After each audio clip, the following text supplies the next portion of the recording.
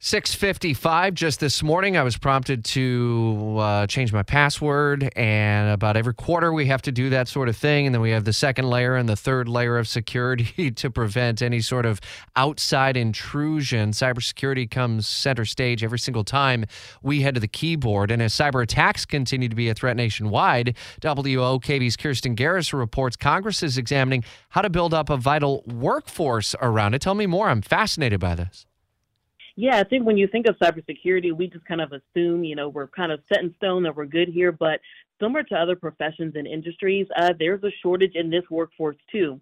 We're talking about more than 660,000 cybersecurity job openings nationwide. And the way some experts are explaining this, they're saying that the U.S. is essentially going to battle with a third of the army they need to, fend off various cyber and ransomware attacks. And that's something that, we can't see those attacks all the time until it's too late. So this is really a big deal and something that Congress really wants to tackle. And it's something that on this congressional committee, members of both parties are, talking, they're in the same tune here that they believe something has to be done to try to increase recruitment and increase diversity. And this includes tackling, how do they find talent? So during this hearing, they talked about ways of recruiting more women, recruiting more veterans who have different skill sets that could translate over into cybersecurity. And then one company even talked about recruiting more people who have disabilities because initially, these are folks who may not feel like they can enter this workforce, but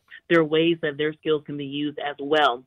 I can't imagine how difficult it is. Like you're always swimming upstream or against the current, and that's got to eventually take something away from those who are in this space. And that's exactly what they're hearing, is that a lot of these cybersecurity professionals are just burnt out.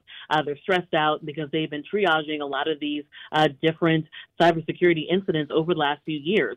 As you mentioned, you're redoing your password. That's just one small example of things that we're doing to keep ourselves safe. But imagine a company that's been hacked, or some of the ransomware attacks we saw from last year.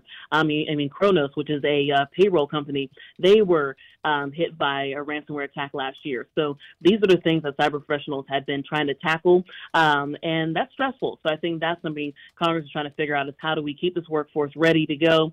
And again, they're hearing from private sector groups about what can be done to improve that on a federal level. WOKB's Kirstin Garriss, part of our team in Washington. Great update. Thank you. If your restaurant has slow bathroom drains and grease blockages, call Superior Plumbing and Pipelining. Superior Plumbing and Pipelining's high-pressure sewer jetting and camera inspection of the drains will assure your peace of mind at your restaurant. Request a free estimate at SuperiorPlumbingJacks.com.